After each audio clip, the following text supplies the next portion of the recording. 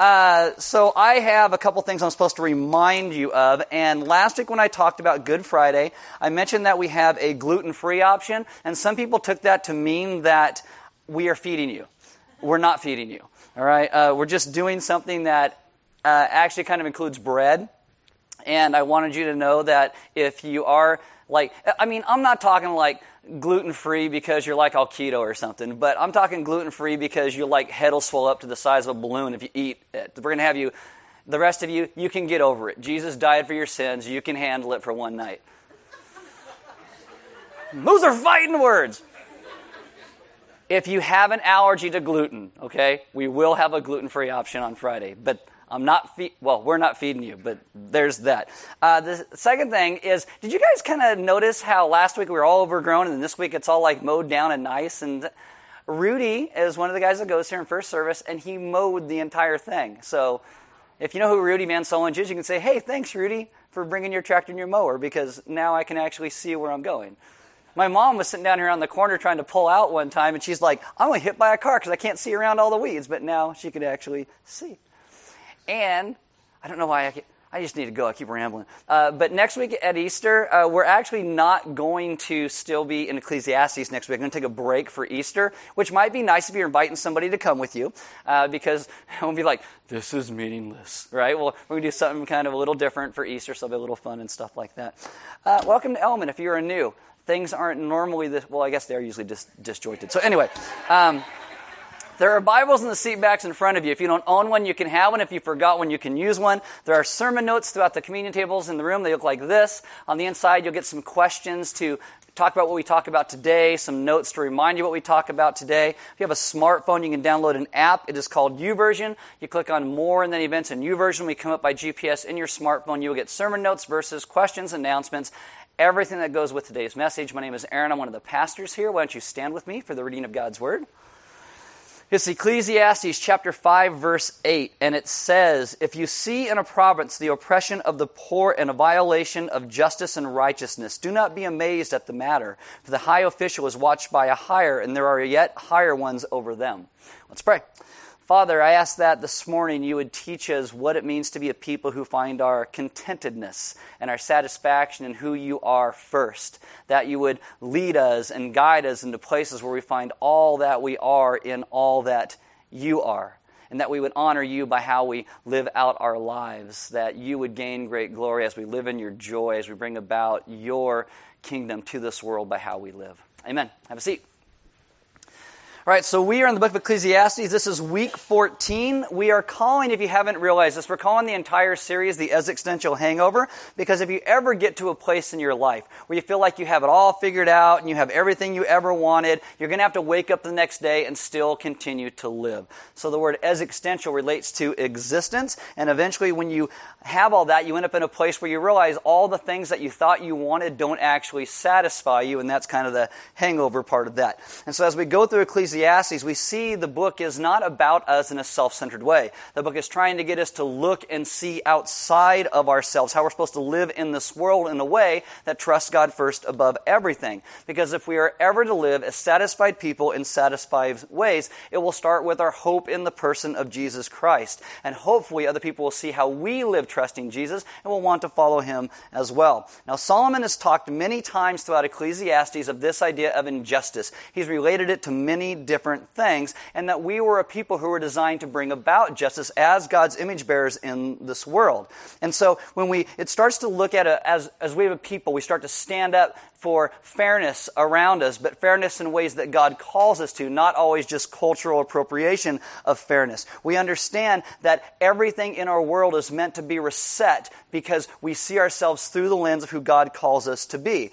We as a people, no matter what has kind of been done to us, we trust Jesus enough to live out in this world in a way that sees everything through what we would call the lens of the gospel, that we are able to offer the same grace to other people that we ourselves have received. And this is because in our world, people are fickle. People will let us down, but Jesus never will. And so we need to learn to live and build our lives on how Jesus sees us and what he says about us, and not what other people say about us or what even we say about us, but when Jesus thinks about us as a people first. first, because this will lead us to be a people who can offer that true hope in the world. Because again, we are looking outside of ourselves. And no matter what has happened to us, no matter where we've been, no matter what we think of ourselves, Jesus reminds us that we are called to be His children. The Apostle Paul says that we are new creations in Christ. And as God's children, we are precious in His sight. And again, when we build our satisfaction on others, we find dissatisfaction, because only Jesus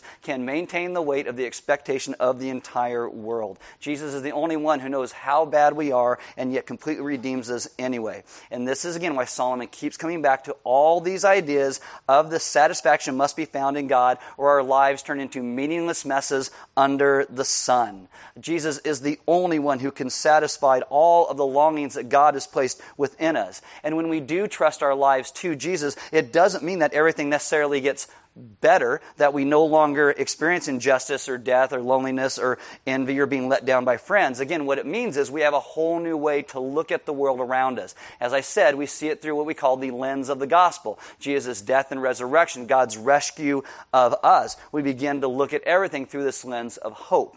And so throughout Ecclesiastes, Solomon has talked about these ideas of injustice and ideas of pleasure and work and worship. And today he's going to go into this place called money. I don't know if you've ever heard of it, but there's this thing that kind of makes our world go round, and it's called money. Open your Bibles to Ecclesiastes chapter 5. We will actually deal with this idea of money over the next 4 times we look at the book of Ecclesiastes, but this is kind of the foundation for it. So we're going to kind of take this meandering trek through what he's going through to lay the foundation for what comes next. And I think we have to come to a place where we learn to take Solomon's advice to heart that he has said before, which is better one handful with contentment than 2 handfuls with toil and chasing after the wind. Better to be content with God has placed in our hands and always looking and striving for more and more and more. And our world is one that encourages us to always try and get more, get that next thing. It's how everything is advertised to us. Buy this product, you will feel fulfilled. Have you tried our dish soap? If you use our dish soap, your spouse will love you. The world will be better. Your kids will be wonderful. It's how we market everything.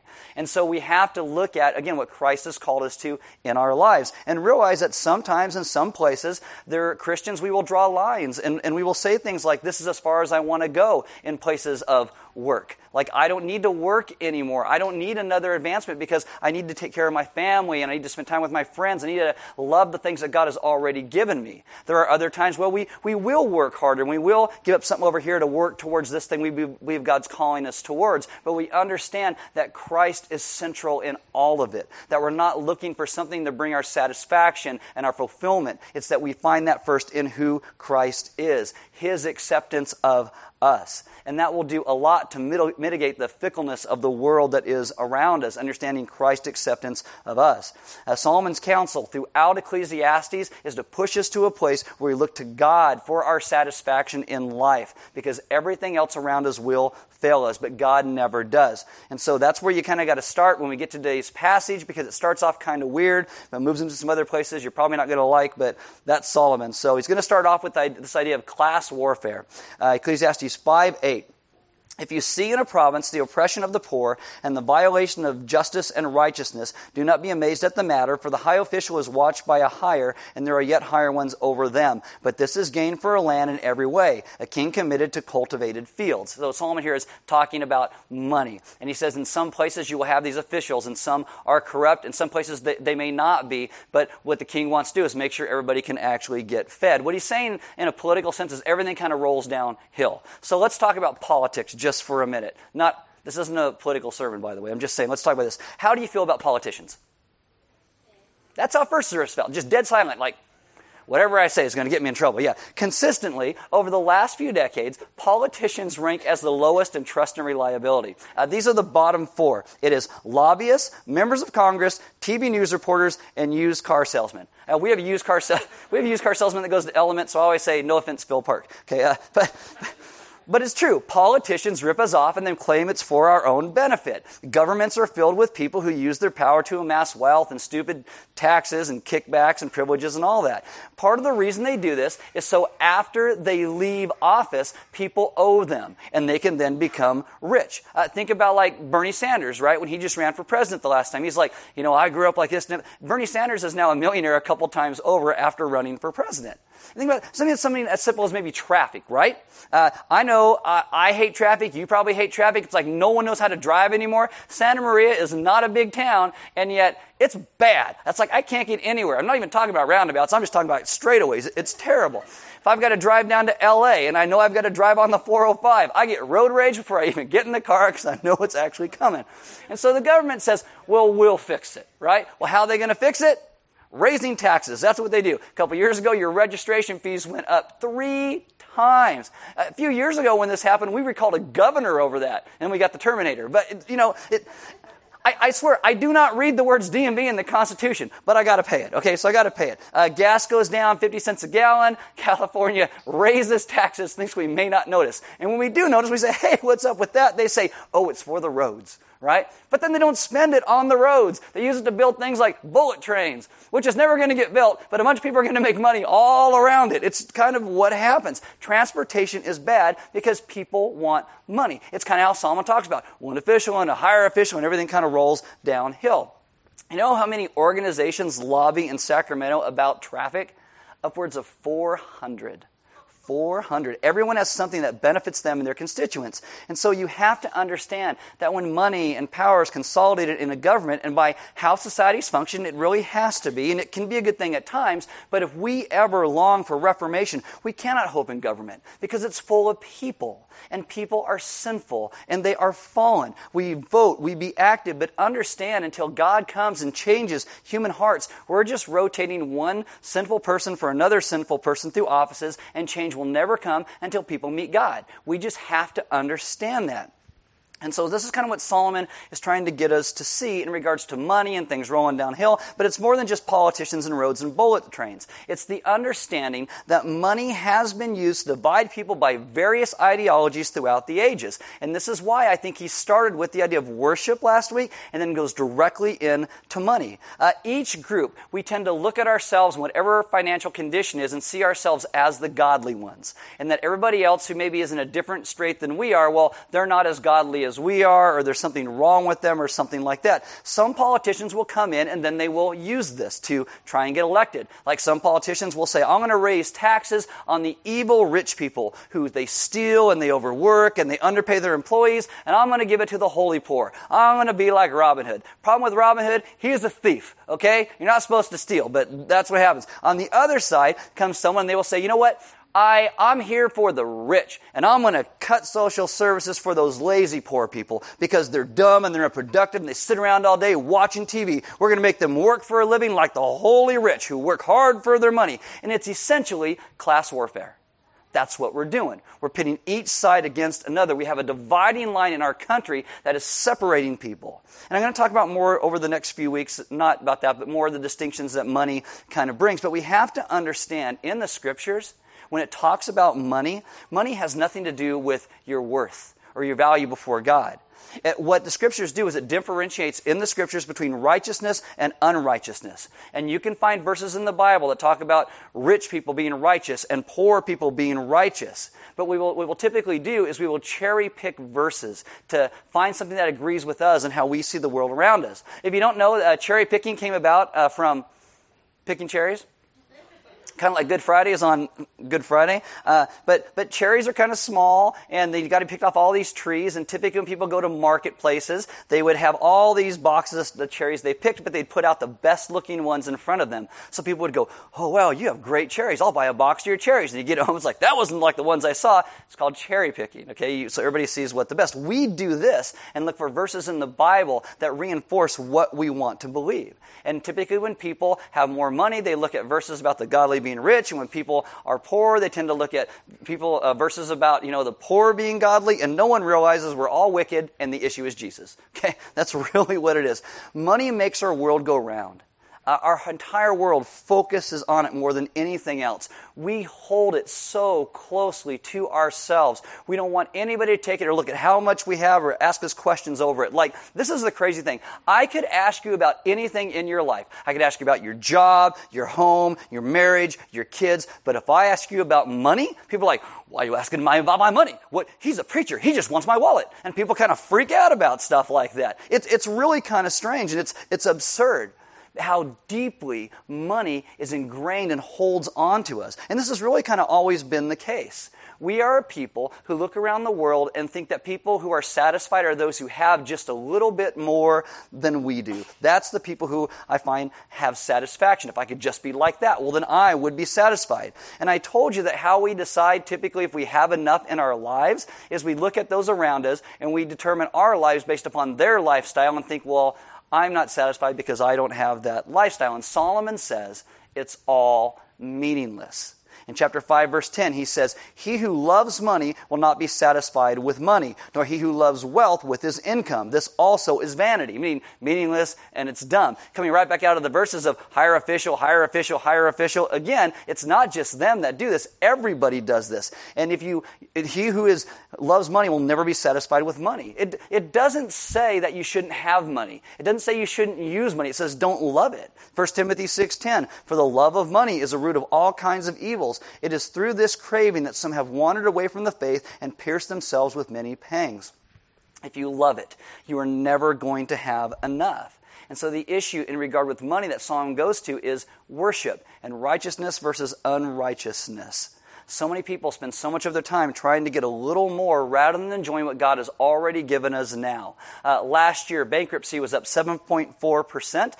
The average American married and unmarried, $5,800 versus $14,000 of credit card debt. That's not like anything else. That's just credit card debt. And so the issue of money, it's an issue with our hearts. Money is an indicator of what we love. What do you spend your money and your effort trying to get a hold of? It's like a gauge on a dashboard. And we typically look at our income in our lives and we decide based on that if we are content. And we say, well, I don't feel content. And that's really kind of interesting because feeling content is really quite elusive. You may have a certain amount of money and you feel like, well, if I just had that amount of money, if I had that job, or if I just got this raise, well, then I would be content because then I would be at that place where I'd feel content or rich. Then maybe one day in your life you do make that amount of money, and when you do you feel content? Typically no.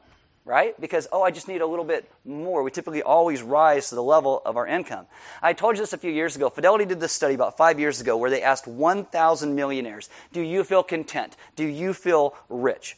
And I don't know about you, but growing up as a kid, when I heard $1 million, that was like the stratosphere of money, right? It's like you're playing Monopoly, you get all the houses and all the money, and you got the little monocle and the mustache, you're right? You've made it. You got the $1 million. We had this show called Who Wants to Be a Millionaire? And I'm like, I do, right? That I want that, me. But it's crazy is that people in this survey had an average financial net worth of $3.5 million. 40% of them said, I don't feel content. I don't feel rich. I don't know who the rich person is, but it's not me. In fact, on average, the response was if you had $7.5 million, well, then you'd be content and rich. Now, can you imagine growing up as a kid and someone saying, well, if you have $7 million, you're not rich yet, but 7.5, well, that's it. Now, let me ask you a question. Who do you think are the ones who don't think having $7.5 million would make you rich? Those who have $7.5 million. Exactly. And that's what Solomon says. There's something going on underneath all of this, and it's an issue of our hearts, this satisfaction under the sun. In our minds, being rich and having enough has the connotation and the meaning that we are content somehow. That it's not just simply about success, it's about feeling successful, like you feel like you have enough. We don't simply feel content. We don't feel successful. We don't feel secure, so we don't feel like we have enough. Therefore, we must not actually be rich. We must not have what we want to be content under the sun. And we are all defining our identities by our own standards, so we focus on finding and acquiring and trying to get more. In 1514, Renaissance painter Quentin Massey paints this work of art called The Moneylender and His Wife. Here's this painting, okay? Now, it confronts us with the idea of money. The moneylender is at home, he's got a pile of money in front of him, and he's got this scale and he's assessing each coin, because at that point, the weight of your coin is really the value of that coin, so he's weighing them. But your eye is also supposed to be drawn to the woman sitting next to him, who is his wife, and she's going through pages in a Bible that was bought for her by her wealthy husband. At this point, the printing press had just come out, so Bibles were very expensive, and so she had a Bible. She's having devotions, learning about God, or she's supposed to be, but what is she distracted by? The money, right, in her husband's hand. So she's turning the page in her Bible while her whole figure is turning over and gazing at the money in her husband's hand. She's not captivated by God's Word. She's captivated by the money, which he is focused on as well. I love how older painters put so much stuff into their paintings, and this is what Solomon is after. Now, Massey painted this painting to make a point. He lived in a city called Antwerp. At the time, Antwerp was the world center for business and trade. But Massey is showing how easily money, comfort, more, not being content can pull our souls away from finding their satisfaction in who God is. It's a tension that he knew that we all feel. Solomon goes on, chapter 5, verse 11. When goods increase, they increase who eat them. And what advantage has their owner but to see them with his eyes? Again, what he's saying is, you're going to rise to whatever level of income you get, you're going to rise to that and still feel like you never have enough. And if you get to a place where you have more than somebody else, someone's going to look at you and think you have more than them, and they will find some way to try and take it from you, whether it's through taxes or your deadbeat relatives or spouses who like to buy electronics, like this guy right here, right? There should be a proverb that says it's better to be poor with a lovely coupon clipping spouse than to marry one that is never satisfied. It really should. Like one person I heard used to say, you need to have like a Gilligan's Island attitude. There's two types of ladies you can marry, the Ginger or the Marianne. Marry the Marianne, which I did. My wife's name is Marianne, by the way, in case you didn't know so. 5:10, he says, he who loves money will not be satisfied with money. And 5:11, when goods increase, they increase those who eat them. Let me see if I can help you to understand in our vernacular with this. How many actors, athletes, rock stars, right? They make it, they get big, and then they get assistants and an entourage, like every single one of them do. And then they have to maintain a level of enough income to feed all of those mouths. It's like years ago, Mike Tyson, best boxer in the world, and yet now he's bankrupt. I can't spell bankruptcy, but he can sure file for bankruptcy, right? He used to get $10 million a fight. $10 million a fight, and in the end, everybody takes from him, from attorneys to accountants to Don King. And there's kind of a review from Solomon that people who are there who say they're going to guard your money, they really don't, because they will get jealous. And when you think you have enough, you're never really going to, quote unquote, have enough. You never get to a place where we feel satisfied when our lives are focused on money. And this is why throughout the Scriptures, God continually reminds us to be a people who are generous. So money isn't what is controlling our hearts and our lives. And when Jesus talks about money, he relates the whole idea to treasure. What do you treasure? Matthew 6:19-21, Jesus says, do not lay up for yourselves treasures on earth, where moth and rust destroy, and where thieves break in and steal, but lay up for yourselves treasures in heaven, where neither moth nor rust destroys, and where thieves do not break in and steal. For where your treasure is, there your heart will be also. Now, Jesus is not saying you can't have things. He's not saying that at all. But what he's saying is, under the sun, when temporary things get a hold of your heart, it's always going to leave you dissatisfied, just like Solomon says.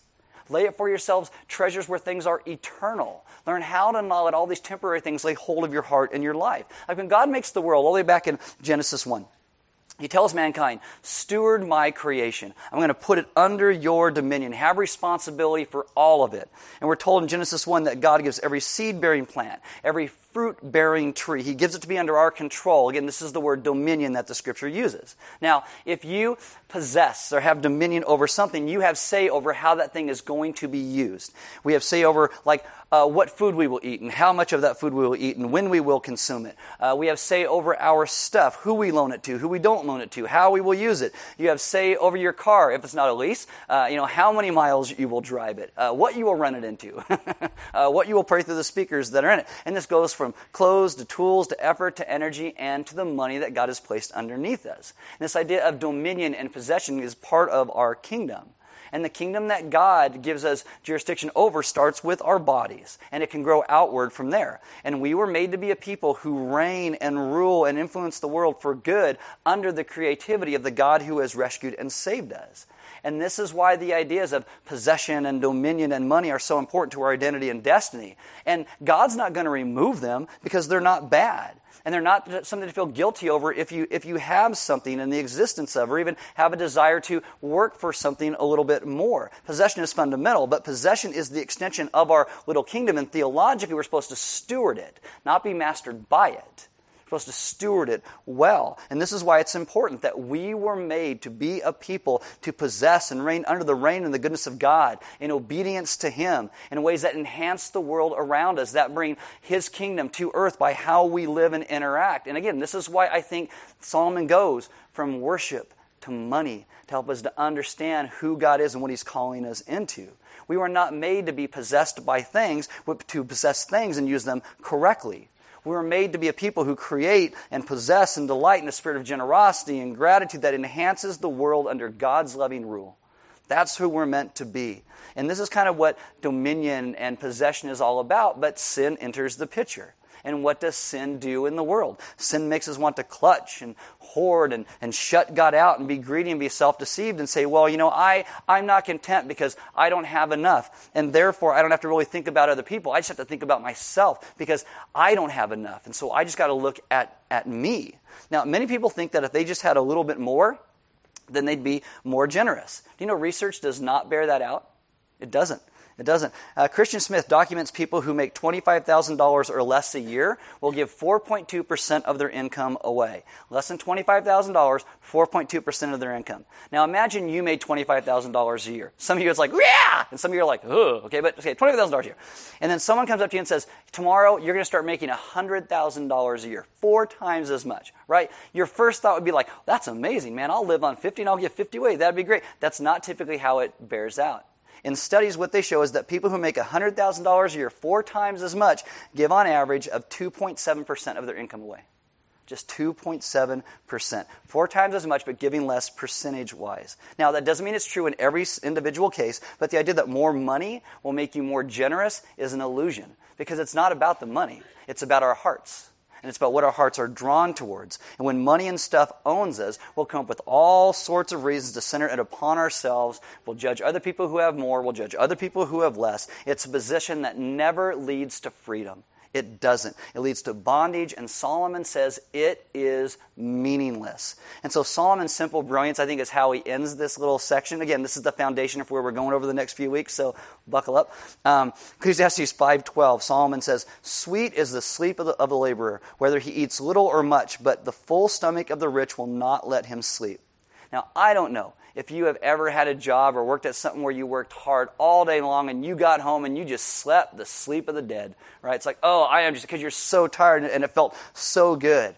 Like, it talks about someone who works hard and well and doesn't defraud and doesn't lie, so you don't go to bed having to remember all these lies you told during the day or all these different things that you did. You sleep well because your work was honorable and you trusted God. And then Solomon contrasts that with the rich, and that's not class warfare rich. What he's talking about here is not satisfied rich. I don't have enough. He said those people need like an Ambien or Soma to go to sleep at night because they're never restful. They feel like, oh, my work is never done because I don't have enough and I got to get more and their eye is always on the coin in the moneylender's hand and not on the source of life as found in the Scriptures, who is Jesus. And again, this is kind of the foundation where I think where Solomon is starting to go towards as he starts to talk about money, and I hope it makes sense. But Solomon, a few thousand years ago, puts his finger squarely on the human condition and problem, that we are not satisfied because our lives are not first found in Jesus. And again, that's something Quentin Massey put into his painting. Again, here's the painting again. Right here in the little corner. So there's the painting again. Husband and his wife turned away from God to focus on the coins. But in the center of that table, there's this little mirror. Here's a close-up picture of the mirror. And this mirror is reflecting a scene that's outside of the painting. It's looking outside. And you see these dark lines of a window frame.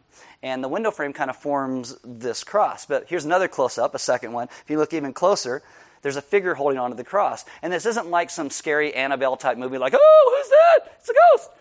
That's, art historians will tell you that's Quentin Massey.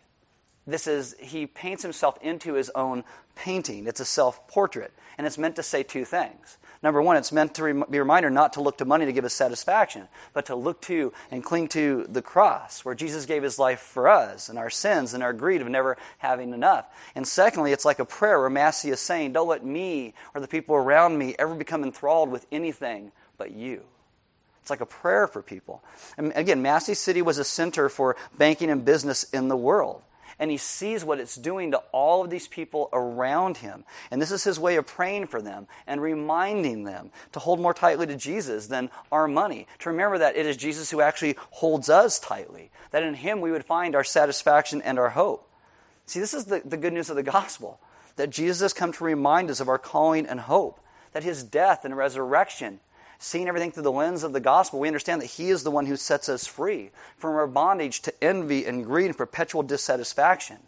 What he does by coming to rescue us is he resets our focus where it is meant to be upon him. But that comes back to the understanding of seeing everything in the world through the lens of the gospel, through the lens of his rescue of us. Because when we see it through that, that's how we begin to really see clearly. I mean, if you don't understand this, in our world today, things get their hooks in us so easily. I know a couple people who ended up declaring bankruptcy, not that I recommend that for you, but they said when they got to a place where they lost everything, they said they became so free. It's like I didn't have all this stuff over me anymore. I was trying so hard to grasp. And again, I don't recommend that for you. But it's the idea, this is what Jesus wants to bring. Bankruptcy shouldn't be the thing that brings that for you. It should be us trusting in Jesus for what he has done to rescue us, to bring us to a place where we see things correctly through that lens. And I don't know where you're at today. Maybe you've been working really hard to get more stuff and more things and accumulate more so you feel better about yourself. And what Jesus says is those things are going to put their hooks in you. Solomon says it's all meaningless. And he comes to set us free so we would worship and love and serve him first. And this is what communion is meant to do for us, where you break the cracker like Christ's body was broken for us. And you dip it in the wine or the grape juice. It's meant to remind us of his body that was broken and his blood that was shed, so our focus would be reset to where it is supposed to be.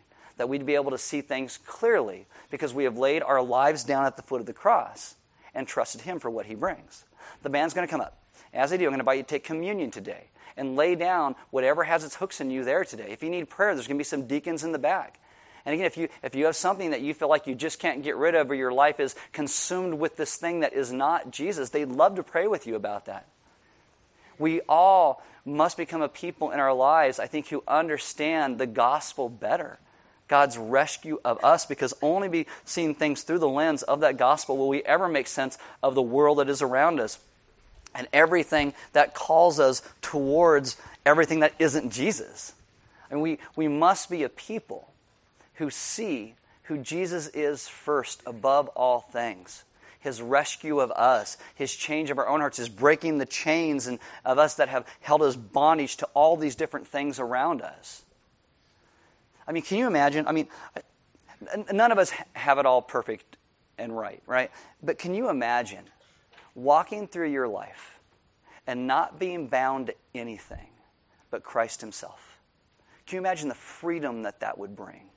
Not being bound to anxiety, not being bound to what other people think about you, not being bound to stuff and money and just being able to walk through this life trusting what Christ has said about you first. That would simply be amazing. And you know what? That's understanding and seeing the world through the lens of the gospel. That's understanding what the results of the gospel can bring. True freedom in our lives. And that's what God calls us to. And so if you need prayer, they would love to pray with you. It's kind of funny, at the end of this message, there are offering boxes next to all the doors. Element doesn't pass a plate, okay? It's always meant to be a response to what God has done. And that's why we don't pass a plate. That's why the offering boxes are where they are. And we give because God gave so much to us. Giving is part of our worship. There is some snacks and stuff outside. I invite you to grab something to eat, maybe meet some other people, take some sermon notes, and sit down this week and maybe begin to talk about this. Do you have anybody in your life that you trust enough to talk about your finances? You know, other than your spouse or your accountant. That assumes you have some money if you have an accountant.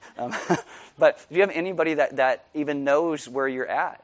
Because most of us, that's the one thing. I was talking to somebody after first service, and they said, that's really funny because I will talk to anybody about anything, but when it comes to my finances, it's like, we don't talk about it. And it's so interesting because it does have their hooks so deeply inside of us.